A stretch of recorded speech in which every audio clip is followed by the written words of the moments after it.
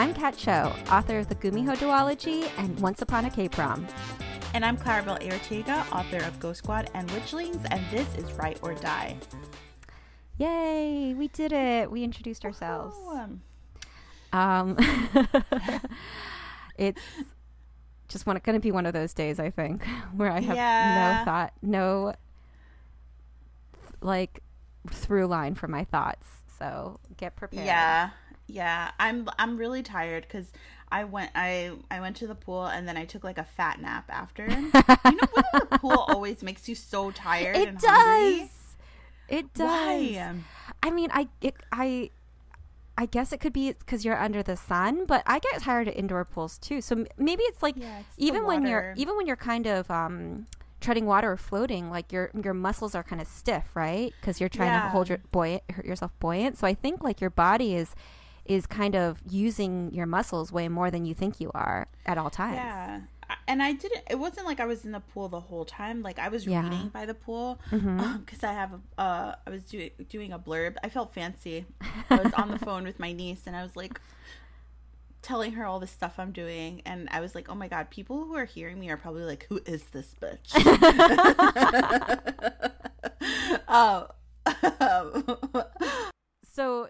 So what have you been up to lately? I mean, we're recording this way before this episode is going to go live, but I still think it's nice to kind of tell people where we are in our process. Sure. So I just turned in past pages for Witchlings, and I have to say, I don't think that I have ever worked as hard on a book than I have on this book in particular. Like, I've worked harder and like been more like intense about revisions and everything,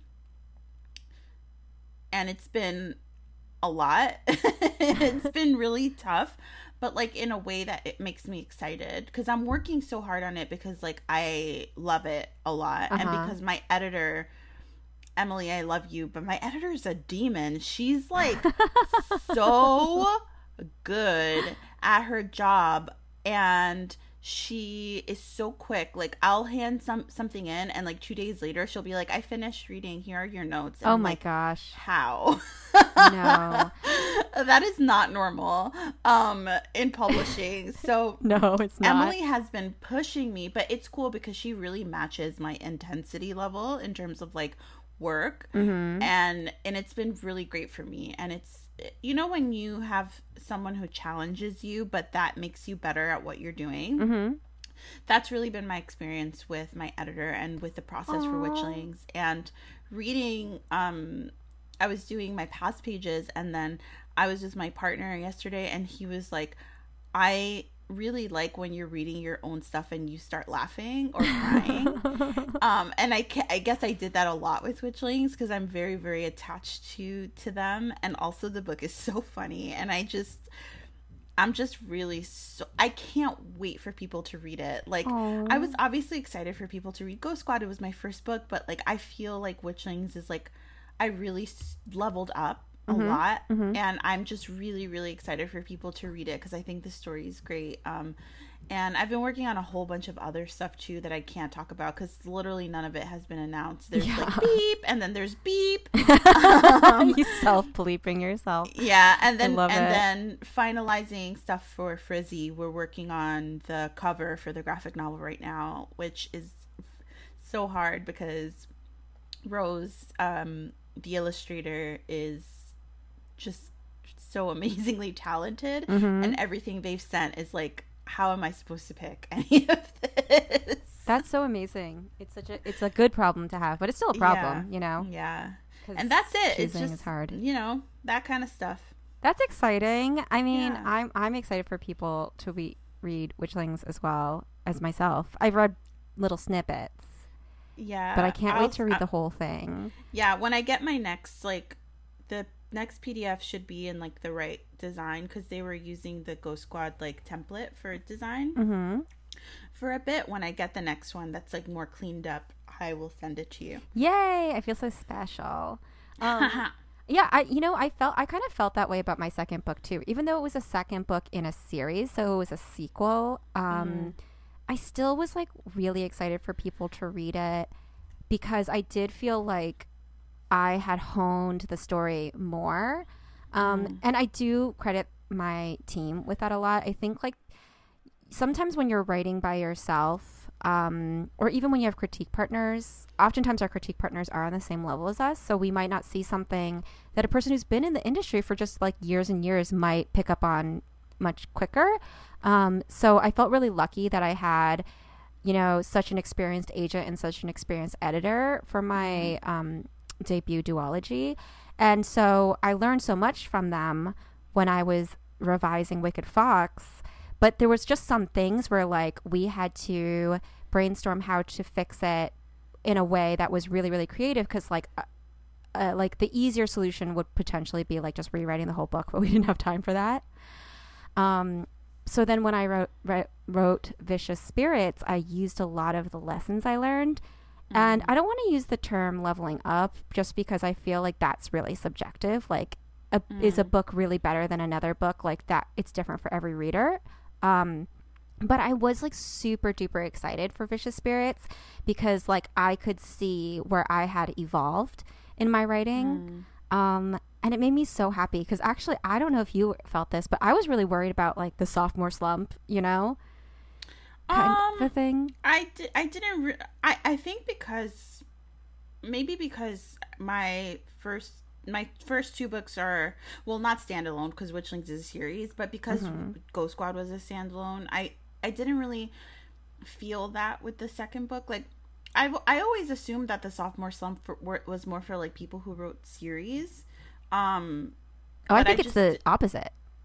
It's just for anybody's second book, basically. Yeah, I think it's like if your book is well received, then people will have certain expectations for the next book you write, whether it's the sequel or another book. My readers are 12. All right, they love me. Those kids love me, and if they don't, they're gonna let me know, and then I'll just do what I gotta do. But I try really hard. This is difficult. I try really hard not to let the sort of like tropes of being a writer like fuck with my head, because I feel like a lot of times we let those things in and we sort of like they become a self-fulfilling prophecy, right? Because you see so many other people feeling this thing, and obviously it's a thing, right? It's like a real thing. It's not like they're making it up, but I don't think everybody necessarily goes through it. So I just sort of like ignored that and had fun. And also, I also think because like technically the second book that I wrote was my graphic novel, not Witchlings. Oh yeah, that's true. It just so happens that it's coming out before because of how graphic novels work. So I think that gave me some padding also because it was like a completely different format and it was just like really fun for me. You mean it's coming out after? It's coming out after Witchlings. Yeah, it's coming out after. That's what I meant. Sorry. Yeah. But yeah, I did not feel that. Maybe I'll feel it for like my third book in Retaliation. No. I think you're right though. I think like a lot of it can be psychosomatic, but like psychosomatic is a real problem, especially when your work is creative, right? Because it's all about your brain, how your brain is working, if it's functioning okay, or you know, for what you need it to do. And so if you get in your own head about it, then that means that the tool you're using to write your book is not functioning in the way that you need it to work in order to write your book. And so I do think like that's really good advice that you have, is like, don't overthink it. Like, don't let it get in your head, because it's not always true, and it doesn't have to be true for you. And like, why add extra pressure yourself, you know, outside of all the pressure we already have? So I do really like that advice. I mean, to be fair, I wasn't necessarily pressured when I was writing Vicious Spirits, in terms of like, I didn't think people would like it, partly because I was using main characters that I knew people had liked in the first book. I was like, people really liked these characters. I think they'll like this book. The pressure was more like getting it done by the deadline and having it read clean for me. But yeah, I mean, now I'm past that. I guess I'm feeling pressure for K-prom for a different reason though, because it's a rom-com. It's a different genre. So that's an interesting pressure. That makes sense to me. I mean, I feel like everything that you do that's like a new thing is gonna be like a little bit scary, but like how exciting also, right? Like, so exciting. I feel that when you have a creative job like we do, it's really a blessing, because you're always gonna have a new challenge ahead. Even if that challenge is like a new book, it's still a new world or a new story that you have to tackle. And like, how great to have those things in life, so you don't have to like focus on like buying a bigger house because you don't know what else to do with yourself. Like, you can like pour your energies into something that's like you know, a creative endeavor that's like enriching, like for you and for like the world. The whole world. The whole world. But I understand that though. That's like really, it's hard and it's scary. To delve into those kinds of things, and to delve into fandom also. There are things that I'm writing that are like part of like fandom culture, and that's scary to me because fandom is really creepy sometimes. Oh no. People can get really intense, you know? Yeah. But you just got to do what you got to do. And I think spending less time absorbing Twitter helps in like every instance when it comes to the outside pressures and like the things that you feel like you should be feeling, even if you're not. Yeah. I didn't really think about the fandom part of writing K-prom, but it's really true because it's K-pop, and like K-pop fandom is no joke. But it's it's no joke. It's really interesting too, though, because I didn't do research into like how the fans feel about K-pop, because like that's me. Like, it's your own voices. Oh my gosh. We don't use our own voices. We don't use own voices anymore, but as a joke, we can. Like, I feel like I like doing own voices jokes. For lack of a better term, I'm very own voices for K-pop fandom. I've been a fan of K-pop since like first gen 1990s K-pop, like old school K-pop. So I very much understand like how it feels to love K-pop, but it's also, you know, what's so interesting about it too is that like I know that my experience as a K-pop fan is super duper different than other people's, because I experienced it in a way where people made me feel really ashamed of loving it.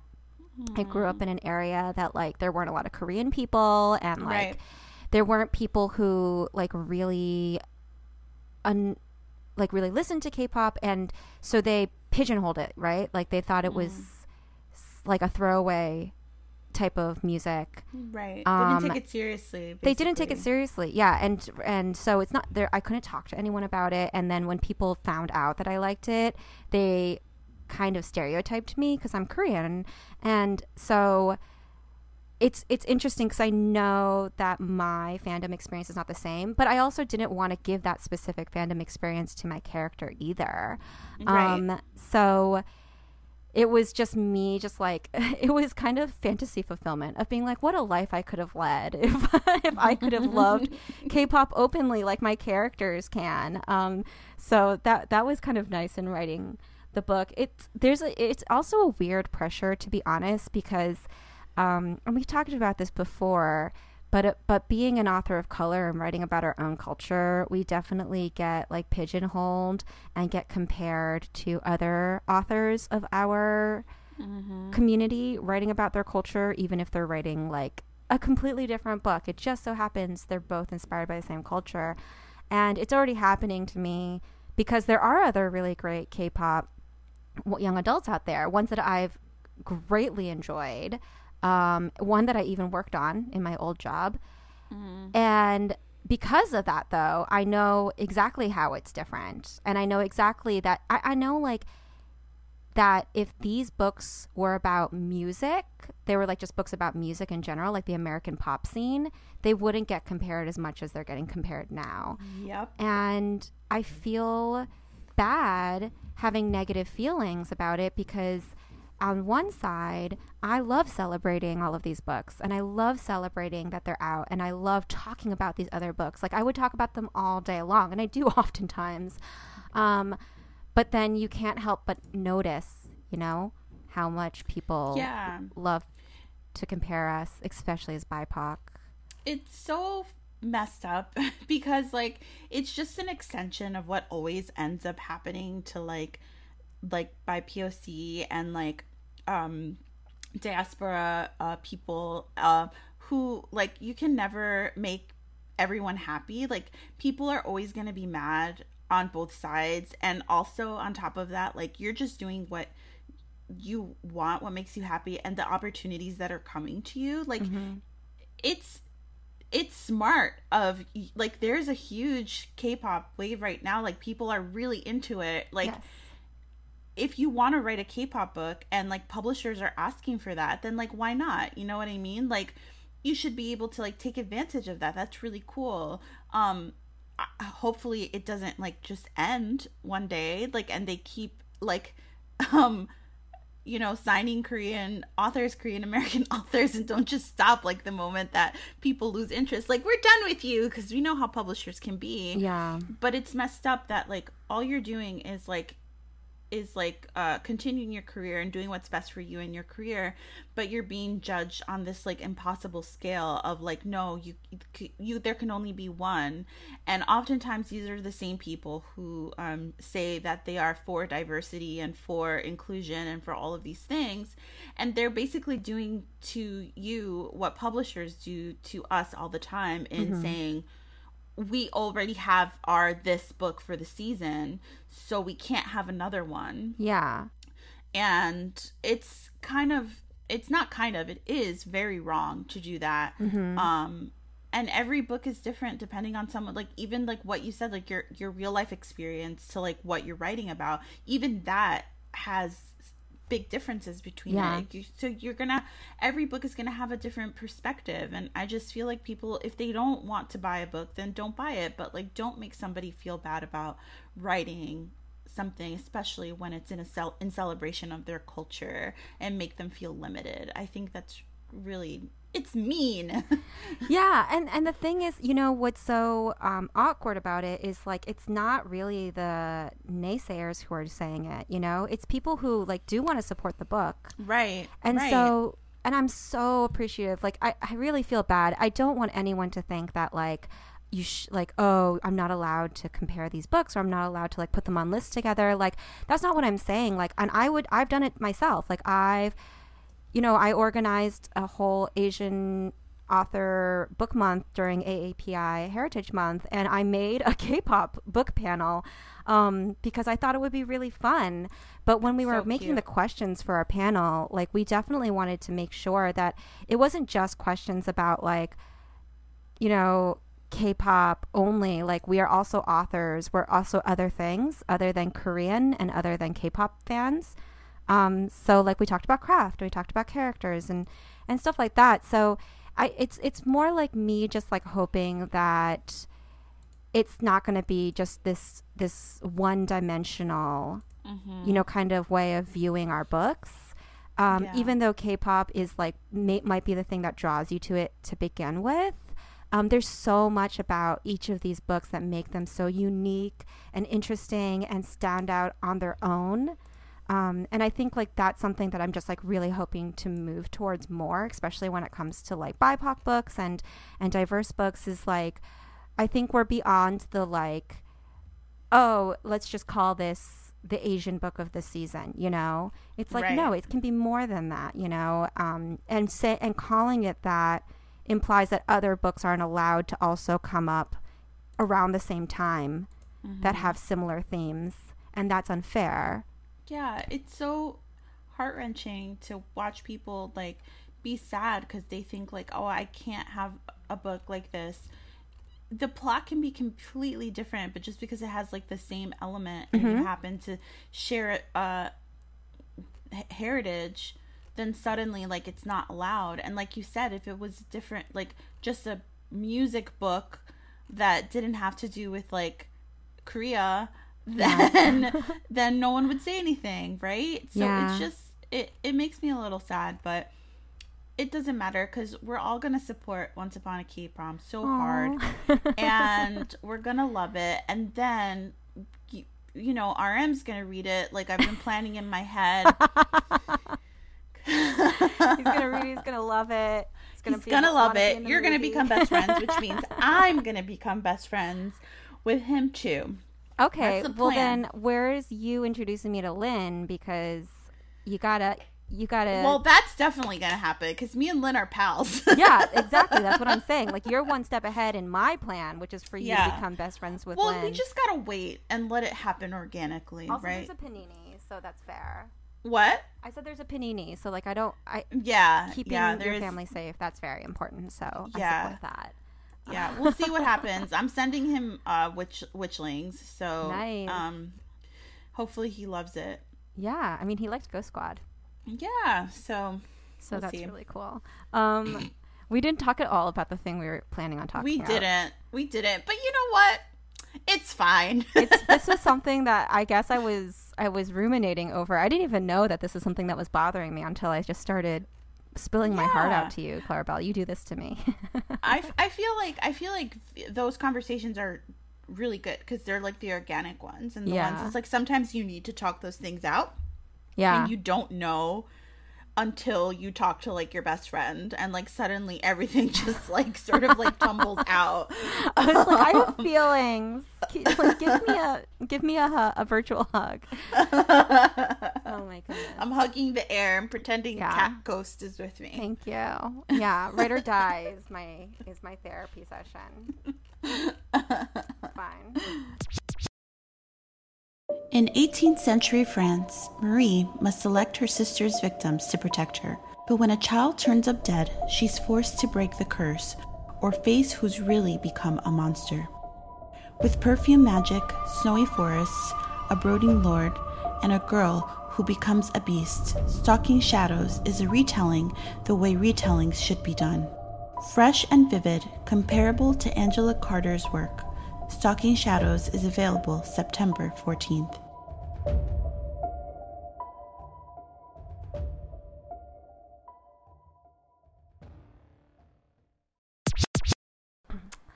This week's guest is Gracie Kim. Gracie is a best-selling author of magic-infused middle-grade books who was vine-picked in Korea and sun-ripened in New Zealand. Her Korean mythology-inspired debut, The Last Fallen Star, published by Disney Hyperion Rick Riordan Presents, and the first in the Gifted Clans trilogy, became an instant U.S. bestseller. Woo! It was named by Indigo as a Best Book of 2021, was an Amazon Best Book ages 9 through 12, and was selected by Publishers Lunch as a 2021 Buzz Book. Called A Sparkling Yarn by Entertainment Weekly, the book has been featured in Time Magazine for Kids, Hypable, and Publishers Weekly, and has been optioned by Disney Channel for a live-action television series. Yay! Woo-hoo! That's exciting. Welcome, Gracie. Oh, thank you so much for having me. It's such a pleasure to be here. I am so excited for this TV show. It sounds like it's going to be magical. I mean, I love anything Disney Channel, so. Yeah, we're definitely going to do, we have to do, a Twitter... Like a watch party. Live watch party. Yeah. I don't think there's been, a middle grade series or TV show or anything like that we've all been able to watch together. Yeah. From a kidlit, a Twitter kidlit person, right? Yeah, I feel like this must be the first. Yeah. I mean, other things have been optioned, I guess, but I don't know. I mean, mine is also just options. So whether it actually eventuates is a whole different can of worms. That's true also. Yeah. That's true. We know how that works. That's very reasonable and rational of you, but I choose to be excited that this is definitely going to be made. Watch it together. Yeah. I think part of it definitely comes from the fact that your book has such adorable, witchy, magical vibes too. I can when I read it, full disclosure, everyone, I did read this book to blurb it. Yes, thank you, Kat. But when I read it, there's certain books when you read it and you can just watch it in your head as you're reading it. I definitely had that experience with your book, so it's not surprising to me at all that I got plucked up so quickly. To be a series. Thank you so much for saying that. It's so hard to have an objective view of your work, right? Because you're so in it. Yeah. So it's it's just so lovely to hear other people say nice, warm, fuzzy things about your book, because you're like, oh my gosh, wait, did I write something that was worth reading? That's kind of cool. Yeah, it is so cool, especially when you're working on something for a long time on your own, and it just feels like this thing that's never going to be real, and then suddenly people are reading it and liking it, and that's such a nice feeling. Definitely. Okay, so let's rewind the clock a little bit, because we were love the sound effects. Yes, we do all of our own sound effects here at Write or Die. So can you please let us know how you got into writing in the first place, fell in love with storytelling, got your agent, got your first book deal, the whole shebang? Yeah, sure. Okay, I'll start at the beginning.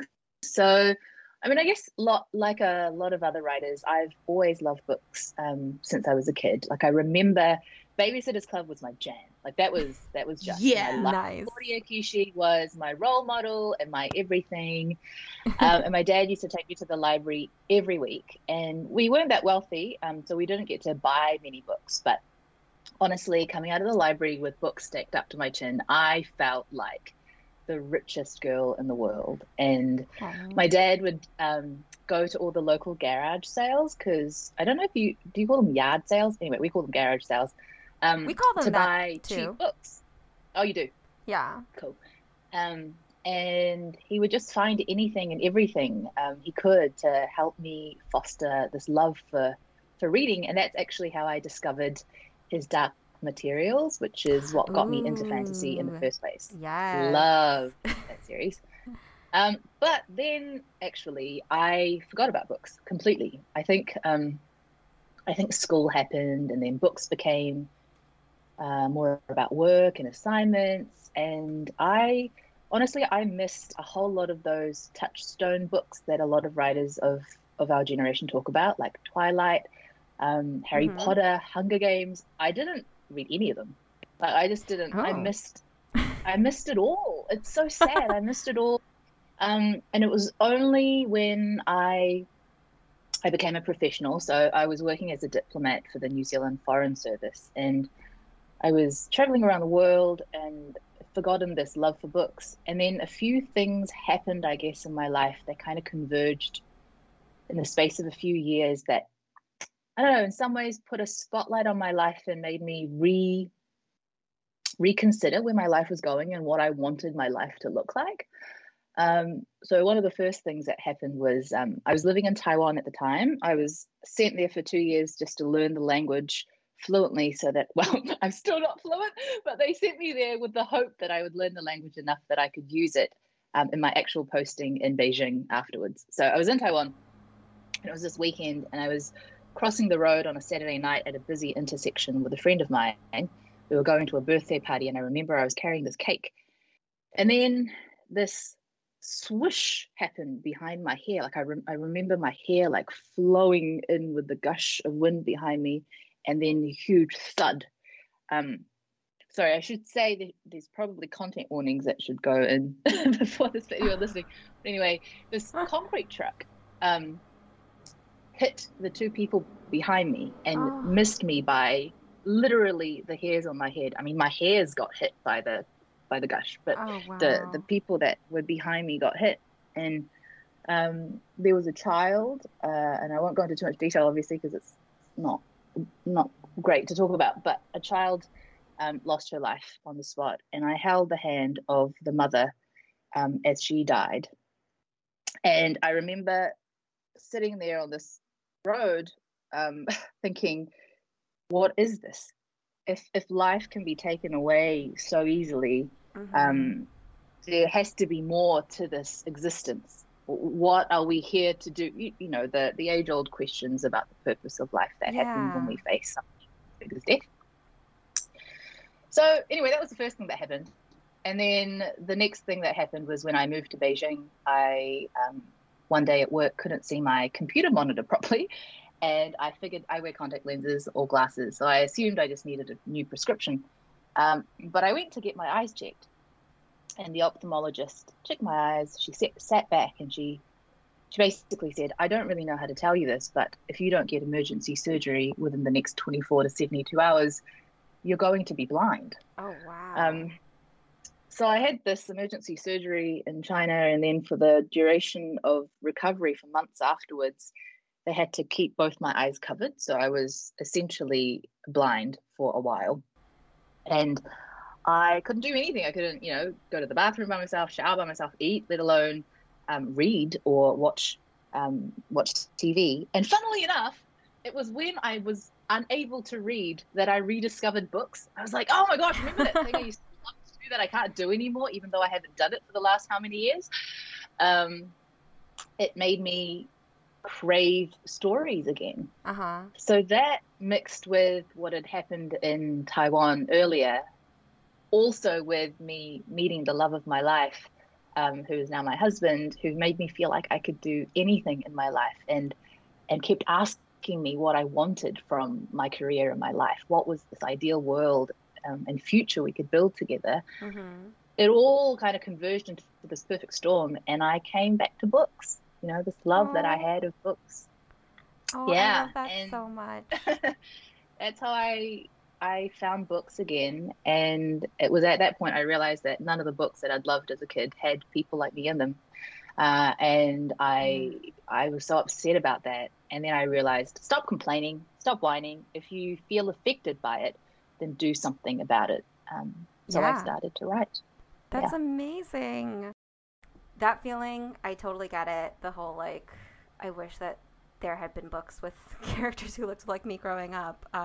So then this inspired you, I assume, to kind of get your butt in gear. Yeah. So I started writing. And my first manuscript, which was a YA, it died a very quick death. I queried it to about 3 agents, and I think I got 1 full, but all rejections. It was very clear, but it did get me into Author Mentor Match, a mentoring program. And I remember it was honestly the best program for me in that it gave me my writing community, and for that I'll be eternally grateful. And my mentor at the time, Rebecca Barrett, she said, when she saw my manuscript, she said, you've obviously got something, you can write, but this manuscript, it ain't it. Like, throw it away and start again. And wow, tough love. I know, and it was the best thing she could have ever said to me. And so I had just read Labyrinth Lost by Zoraida Cordova and was so inspired by the idea of there being diverse witches. And so that's how The Last Fallen Star as a concept came about. I channeled all these stories that I grew up listening to by my parents and my late Haimoni. And I wrote this book, which again originally started life as a young adult novel, but I ended up entering it into DB Pit. Okay. Which was fun. And I ended up just querying about 15 agents that came out of the DB Pit process. I think I got about 9 fulls, of which 1 turned into a partial revise and resubmit request. And that turned into my agent offer. That's amazing. And so at that point, was it still YA, or you had turned? Yeah, definitely still YA. And it was all everybody else's rejections, which I always like to mention because, we all like the idea of having lots of offers and having the choice. But honestly, for me, it wasn't just the one yes, it was the one maybe that was all I needed. Oh, I love and then that. We revised a whole lot, my agent and I, and we went out on sub, and again on sub I didn't get an initial offer or like a mountain of offers. It was just a partial R&R again, and that was at that point that they asked if I'd be willing to age it down to a middle grade. So that's how the middle grade happened. And then it came, I think I sent it back the following month. And then a month after that, Disney came back with an offer. And it was at that point they told me that they'd like to publish it under Rick Riordan Presents, which killed me in all the best possible ways. And funnily enough, the news came when I was at my 12-week pregnancy scan. And that's kind of first real scan to confirm that you've conceived, right? So I found out the same day that I was going to have a human baby and a book baby. Oh my gosh, that's so amazing. I love that so much. That's so great. I'm trying to picture the book right now as YA. I can kind of see it. I can. Like, just like how the relationships are. Like, I could see them working as YA too, but I think it works so well as middle grade. Just, you know, the friendships and the sister relationship and all of that. Like, it just really fits the themes of middle grade for me, at least as a reader. So I think I'm glad that you thought that was a good idea, because now we have this book. So I remember, actually, and this might be a blast from the past for you, but I watched your TED Talk. Yeah, and it's so, actually, you know, I think I watched it before you sold your book. I think I'd heard about you because of either DV Pit or Author Mentor Match. And I don't know if you do this, but my friends and I, we definitely do the thing where it's like, oh, another Korean author, let me follow them and like support them and all this stuff, because it gets it's so exciting. Oh, it really is. It really is exciting. It's like, yay, another one. Join the club. Yeah, so I followed you for either because of Author Mentor Match or DV Pit, and I saw the link to your TED Talk, and I thought it was just so well done, and I really loved your message. And I don't want to say the story because I think you tell it so well. So, but do you mind kind of just giving a breakdown of, like, you know, the thought process that went into your choices that led to you eventually giving a TED Talk about this? Yeah, sure. So when I first decided that I was going to start writing, I thought, well, okay, I need a good brand name, right? Like, your name gets published on these books. I need something that's going to sound good, but also will be able to sell books. And in my head at the time, I mistakenly and very erroneously thought that a Korean name would prevent me from being able to succeed and get a book published. I said it was a marketing and like a business decision, but really, if I dug deep, it was because I had internalized this belief that my Korean identity was something to be embarrassed about and to be shameful of because of the way I was raised. And I had a really good childhood, but there was still racism in New Zealand as well. I remember being chased home by kids screaming racial slurs, or kids spitting in your lunch and throwing stones at me, and terrible things that over time make you believe things that aren't helpful about who you are and your identity. So anyway, I decided on the name Gracie Goldheart because Goldheart, Kim means gold, and heart because I use my married name as well. I have a double-barreled last name. And so Hart represented the name of the man who stole my hat. So Gracie Goldheart. I thought it was kind of cool. Yeah. But I very quickly realized when we went on our honeymoon to Korea, and my husband, who had taken Kim as a part of his legal name as well, because he's that cool, he was like, let's go to Gyeongju, which is where our specific clan of Kims are from, because I want to know more about where we come from. And so we went to Gyeongju, and we found out that the first Gyeongju Kim, the mythology or the folklore story of our origin story, is that the king found this golden casket hanging off a tree that was emanating this golden light, and inside he found this child above this crowing rooster. I don't know what the rooster has anything to do with, but anyway, he found this baby, and he was so enamored with this child that he named him Kim, or Kim after the golden light that emanated from it. That was the birth of our clan of Kims. And I was so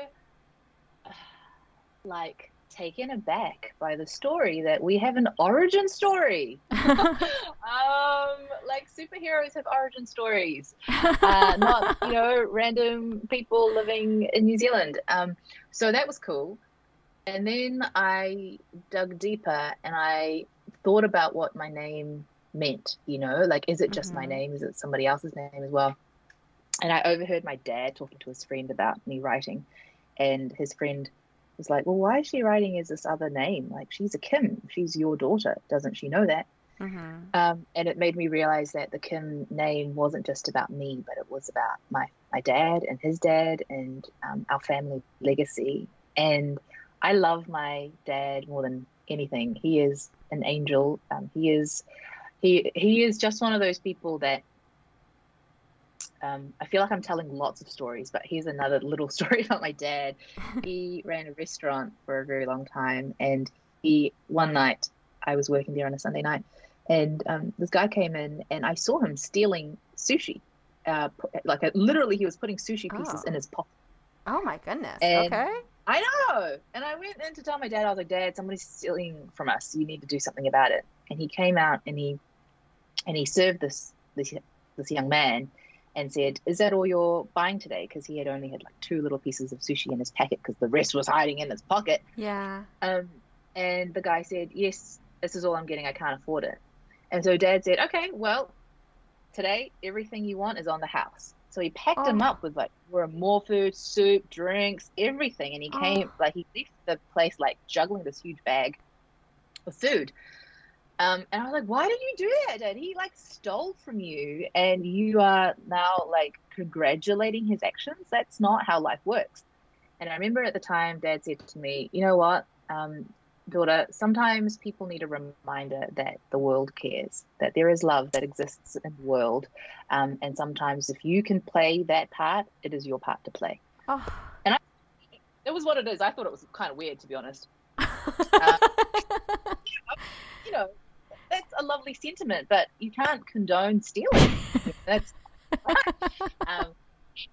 the next year, it was about a year later, the same guy came in to the restaurant again a night when I was working, and he asked to speak to my dad, and he was like dressed in this nice crisp shirt, I remember, and in front of the entire patronage of the restaurant, he said to my dad, I came in here a year ago and I stole from you, and you piled me up with more food, and you showed me such kindness that it changed my life.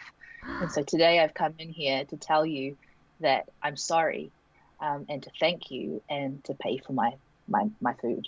Oh my God! For his food. And I so honestly, emotional. I know, I'm like crying. I was bawling my eyes out because I had realized my dad's wisdom and his love. And the funniest part was, like, honestly, the people at the restaurant who were listening, because everybody was eavesdropping, were kind of like, oh my gosh. And my dad was like, oh, that's nice. And then he just went back into the kitchen and started washing the dishes.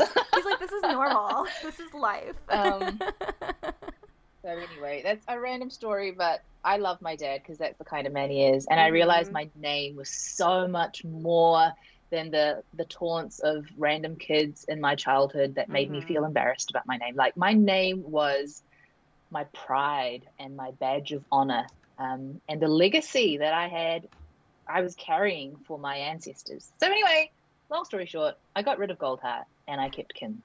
I love it. I love that story so much. It was, and it's, I'll link the TED Talk too, because even though you just went over it, like, I really like the TED Talk. I thought you did such a good job. Like, also, TED Talk is super cool. So I'm like, kudos to you for like having that feather in your cap.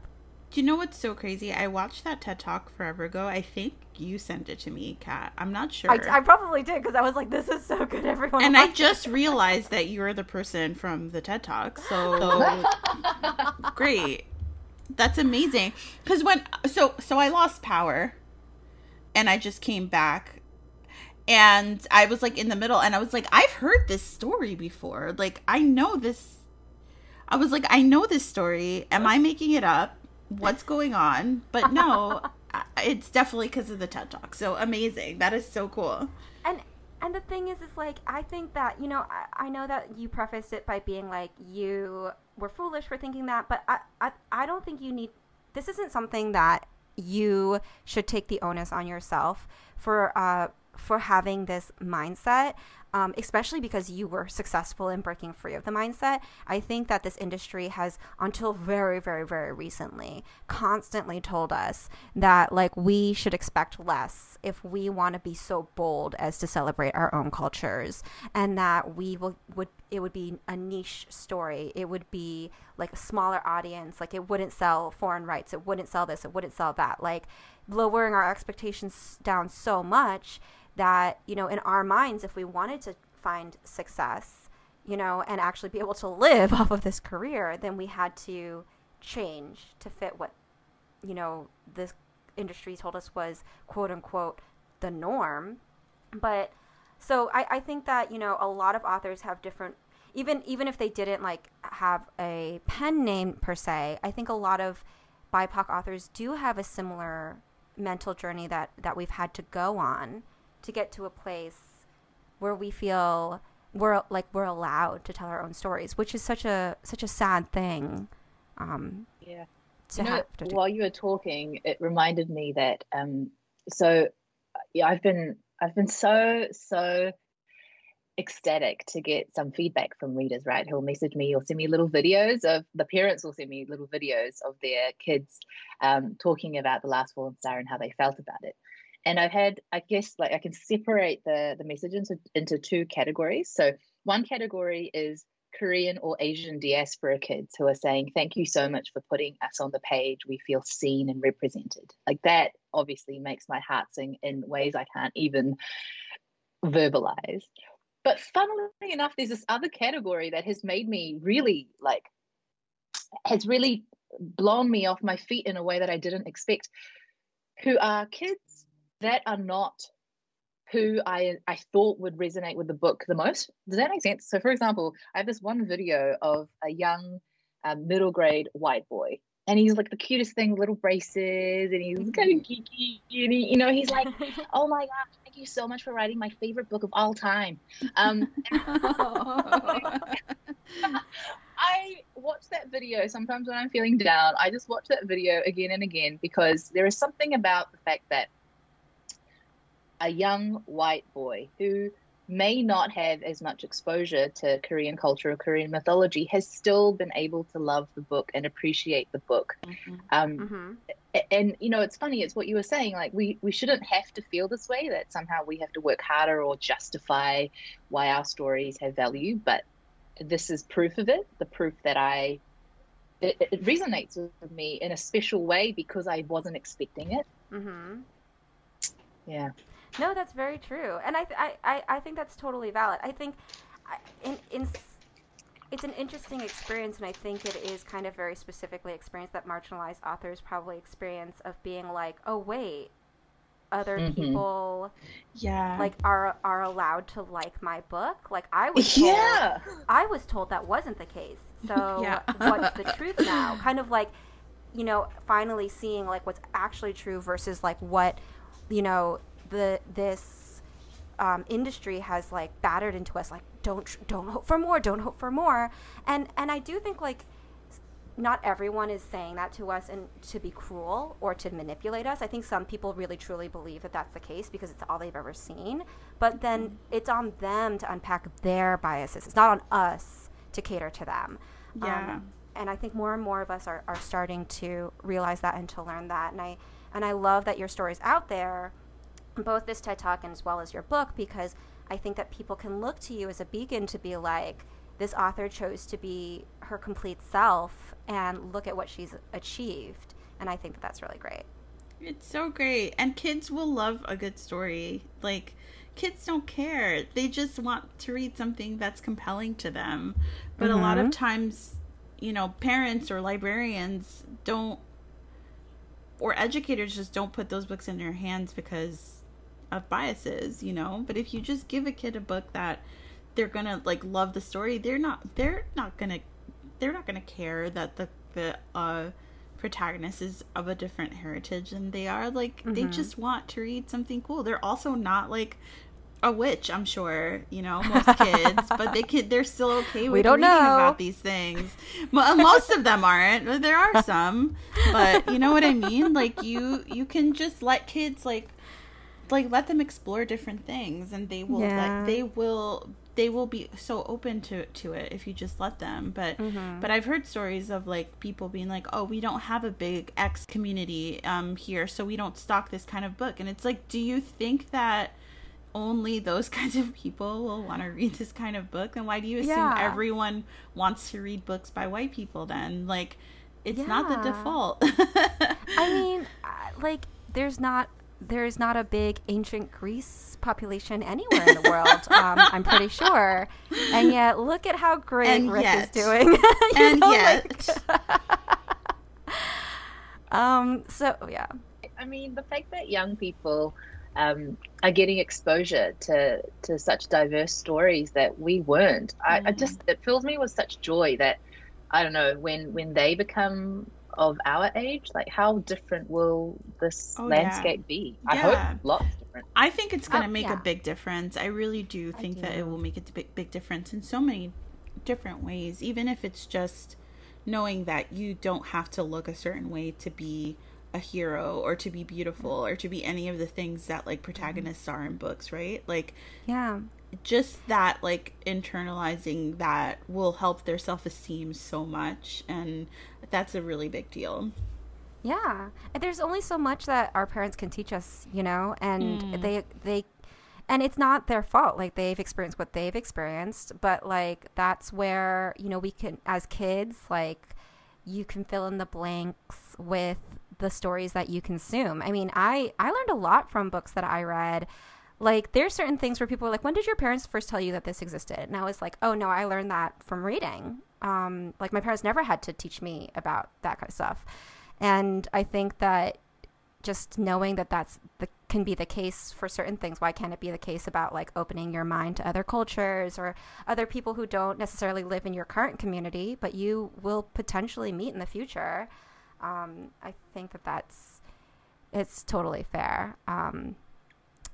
But Kidlet's doing good, I think, you know, in terms of, like, you know, in comparison to other publishing categories. Yeah, we're actually changing. It's so heartening. It is. It really is. So, you know, your first book is obviously already out, but this is a series. So how goes it? How goes it with writing? How goes it? So it's a trilogy, and the second book, The Last Fallen Moon, is coming June next year, June 22. Yeah, well, I'm just doing copy edits on it now, so that's almost there. And then the last in the trilogy, The Last Fallen Realm, will come the following year, and I'm just about to start drafting that. Give me. We need to send you coffee. Yeah, please. Coffee and wine. Oh, New Zealand has really good wine. I know, because it's just so good. During the London Book Fair. Okay, one cool thing about international book fairs that I don't know if people know is that around 4:30, 5 o'clock, all the booths just like have drinks. Like, no, really? Yes, like wine, beer. It's like a little like finger foods. Like, it's like a party every night. And in London and Frankfurt also, the New Zealand booth is always my favorite because they just bring wine over with them. And it was just the best. And everyone was like, New Zealand's having a party tonight. We all gotta go. Yes. That sounds amazing.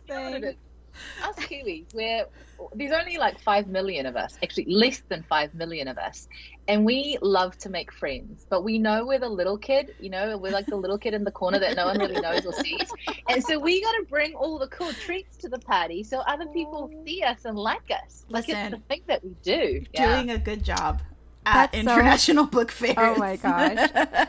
I went to New Zealand with my sister. She was like doing a conference there, and she's like, you want to come? And I was like, yes. And that's where we went. We did go to a vineyard. It was delicious. And but it's the first place I ever tasted a flat white.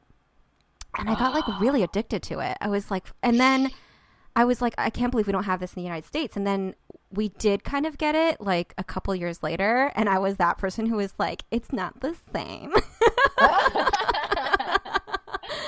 Flat whites are my drink of choice. Absolutely. Yeah. Oh, they're so good. I mean, they're so good. I will still get it here. Like if it's on the menu, I'll always order it. But like I can just like, I also did this to myself because the first place I ever had tapas was Barcelona.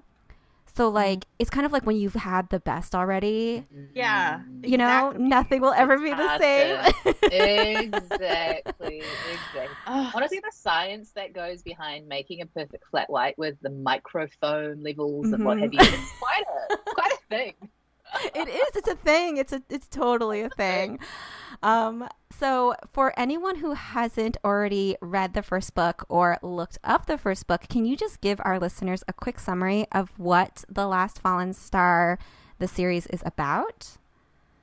Absolutely. So The Last Fallen Star and the whole Gifted Clans trilogy is inspired by Korean mythology.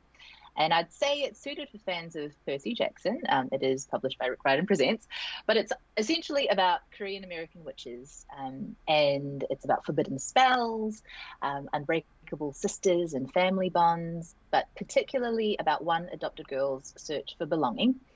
And her name is Riley O. She's 12 years old, and she is desperate to become a healing witch, just like her parents and her sister. But she was adopted. And her biological parents weren't witches, which means despite knowing all the healing spells she's ever heard back to front, she can't do magic. And then one day, her sister Hattie, she finds out about the spell in which she can share half of her magic with Riley. It's basically the perfect plan, except that the spell is extremely dangerous and very much forbidden. Does it stop them? Of course not. Do they cast the spell anyway? Of course they do. So as you can imagine, things go terribly wrong, as is wont to do. And when Hattie's life ends up hanging in the balance, Riley has to go on the search for the last fallen star, whatever or wherever it may be, or risk losing her dear sister forever. Amazing.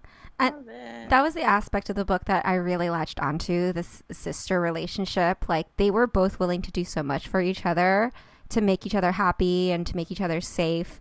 And I think like it's just so beautiful to like see these sibling relationships in Kidlit and to see how, you know, bonded they are and everything. I mean, of course, I really loved all the magic. I loved how you created each clan out of a different like Korean creature or origin myth. I thought that was so clever, and I felt like really involved. Like I felt like I was included because I was like, oh, I know the origin bear woman myth. Like the first woman was created from a bear. Like obviously Gumiho. I definitely latched onto that one too. And I love that the Gumiho was like a K-pop star. That is amazing. Because she's so glamorous, Clarabelle. I feel like that the Gumiho are beautiful. That makes so much sense to me. Right? It just made me so happy. And like the way that you incorporated it in a way that didn't like feel like someone had to know these myths before reading it. Like it was just like cool details that were magical in their own right. And it was just so seamlessly incorporated. And in a way, it really felt to me very like Korean American too, which I felt was really fun because Asian mythology, because Asians are so othered, often feels very foreign sometimes, because we're often like seen as separate, you know, from the Western world. But I loved how you kind of, you know, you made the like dragon scooter. I feel like I'm giving too many details. There's so much more to this book, but everyone has to go buy the prerequisite 20 copies. Yeah. I just feel very grateful that you got that feeling from the book, actually, because what I really wanted to do, I guess, with this book was to represent somehow in a allegorical, metaphorical way the diaspora experience. Mm-hmm. Because like you say, Kat, I think there are beautiful Asian mythology books out there, but I often, when reading them, feel like they aren't my experience either, because we grew up in this weird in-between place, right? Where we weren't quite this, we weren't quite that.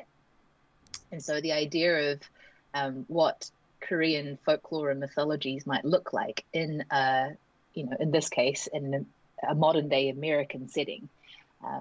I love that you got that vibe from the book and that you enjoyed that. That makes me feel very happy. Oh, yes, definitely. I was reading, I was like, this is perfect for Rick Riordan Presents, because it does exactly, what he accomplishes with his Percy Jackson series. So it made me quite pleased as both a reader and as a fellow author.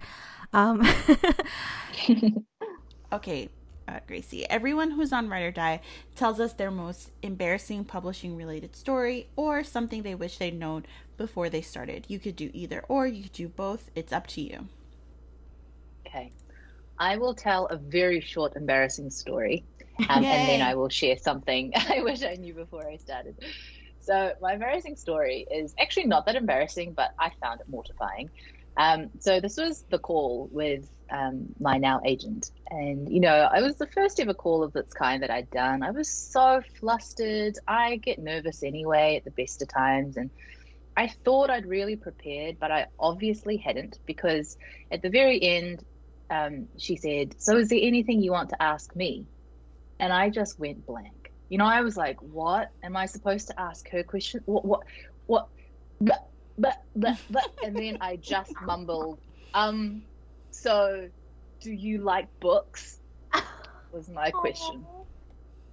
And I was mortified. I was really mortified. I was like, what kind of question is that? Honestly, you were a diplomat for like 10 plus years. You could have come up with a better small talk question than, so do you like books? But anyway, that is what I asked her. You did your best. You did your best. I'm sure that she understood. And she's your agent now, so it's fine. Yeah, no. I should mention it to her. She'll probably find it funny now. But something I wish I knew before I started writing. Oh gosh, this actually, it's actually a little bit hard for me to talk about still, but I think it's really important to talk about these things. One thing I really wish I knew before I started this whole career was that your self-worth is not determined by the success or your perceived success of your book or books. And I feel this so deeply because I have this fatal flaw, which is that I feel that everything is my fault. And if I reflect on that, it's quite an egotistical to think about oneself, really, isn't it? That everything revolves around you. But when things go wrong or my high expectations of myself are not met, I blame myself. Like it's my fault. I did something wrong. And I wish I'd known going into this that if your book doesn't do as well as you hope, whether it's, getting as many sales as you hoped or not hitting lists or not getting chosen for a shiny accolade or getting all those starred reviews that you wanted, that your publisher isn't sitting there just hating on you, regretting having given you a book deal. Like, people have more important things to do with their lives than sit there and have those thoughts.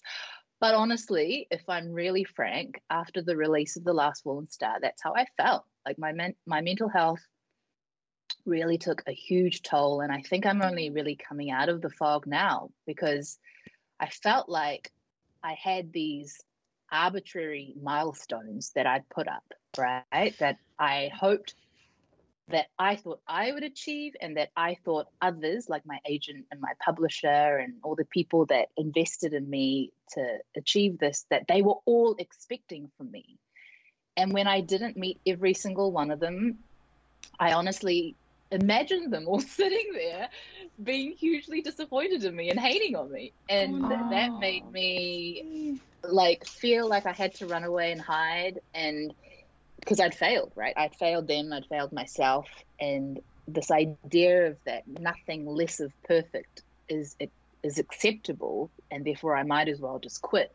These horrible spiraling thoughts ended up surrounding me. And I guess what I've learned from this is life isn't perfect. It's messy. Mm-hmm. It can be damn well disappointing. But I think what really matters is how we get back up again and how we reshape that energy into something positive and ideally productive if you can. Because just because something's not perfect doesn't mean it's not valuable.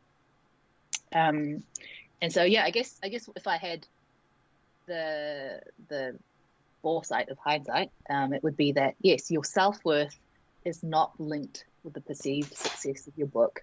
And if people don't love your book, or the book doesn't do as well as you'd hoped by any arbitrary measure of yours, it's not a personal attack on you. And there is so much more to life than your career, actually, or just the book even. I think balance is essential. There is so much more to appreciate and to derive joy from in life than just our ability to write books. And I think it's important to remember that constantly, because the type of people that a lot of us are so passionate about our work and deriving so much of that self-worth from what we produce and the feedback that we get from others on that, it's important, but it's not the full picture. I love that so much. And can I just say, first of all, thank you for being so honest and candid about that, because I feel like it's something that a lot of people experience and don't talk about. And also, without even knowing it, you really called Kat out, because she needed to hear everything that you just said. I was wondering if you're going to bring that up, Claribel. Of course I was. You know me. This isn't even recorded. This is my private conversation with Claribel before we started talking. And when we first started recording, Claribel's like, "How are you?" I was like, "I'm fine." And Claribel's like, "Are you okay?" And I was like, I don't feel fulfilled right now. I'm not writing a lot, so I just don't feel a lot of life fulfillment. And Claribel's like, "Your life isn't your job." It feels like it. That's the thing, right? It feels like it so intrinsically. And that's what I think is so hard to decouple, to take a step back and breathe and say, you are not your book. Your book is a part of you, but there is so much more to you than that. So much more to life than what you can produce on paper. Yes, for sure. And thank you for inadvertently giving me that message. But it's very true. It's so interesting to me too how we are so hard on ourselves, because from the outside, the perception, when I look at your you and your social media presence and everything, I'm like, oh, Gracie's doing really well. Her book seemed so cool, and I didn't think anything oh, she didn't do this or she didn't do that. Just her book, she seems like she's doing great, And it's kind of interesting how what. First of all, what we show the public versus what we're actually feeling, yes. And second, how much we don't sort of realize all the successes that we are having, because we're so focused on the things that we didn't achieve. And all those things are really interesting to think about. Agreed. Yeah. And I think we need to be wary of that. The image, I mean, it's a social media problem, in general, right? That we only put out what we want people to see. But it's so important for us as a community of writers to share the downs as well as the ups, because it's not all rainbows and butterflies as much as we'd love it to be, right? It's hard. And I don't think we're doing ourselves any favors by pretending that the hard stuff doesn't exist. It's there, but it just means we need to support each other through the tough stuff so that we can enjoy the good stuff. Absolutely. So true. For sure. Well, Gracie, thank you so much for talking with us and for sharing your stories with us. We had so much fun. Yeah. Thank you so much for having me. Honestly, I love your podcast. Oh, I listen to every episode. I feel honestly, it's definitely something I was so excited to do. So thank you so much for having me and being such I don't know how much of this you receive, because I feel like you guys are real public figures in the community, and maybe the message doesn't get to you as much as it should. But I'm so grateful for the work that you both tirelessly do for our community. Thank you. I'm so honestly, so grateful for it. And I feel so removed often, being here in New Zealand away from a lot of the key communities that I'm part of in the US. And listening to you guys makes me feel like I'm part of it too. So thank you so much. That's so sweet. Thank you for saying that. We appreciate it. This episode has made me emotional so many times. Gracie, can you let everyone know where they can find you on the internet? Yes. You can find me sometimes on Twitter at Gracie Kim. I am mostly on Instagram at Gracie Kim Writes, but I'm always available via my website, graciekim.com, either through the contact form there or my email address is available there too. Yay! Thanks so much. Everyone go buy all of Gracie's books right now. Pre-order, buy, or else. Yes. Thanks for listening to Write or Die. Be sure to check out Wicked Fox by Kat Cho. And Ghost Squad by Claribel A. Ortega. And while you're at it, make sure to subscribe to us on iTunes and leave us a review. See you next time, wordies. And don't forget to spread the word.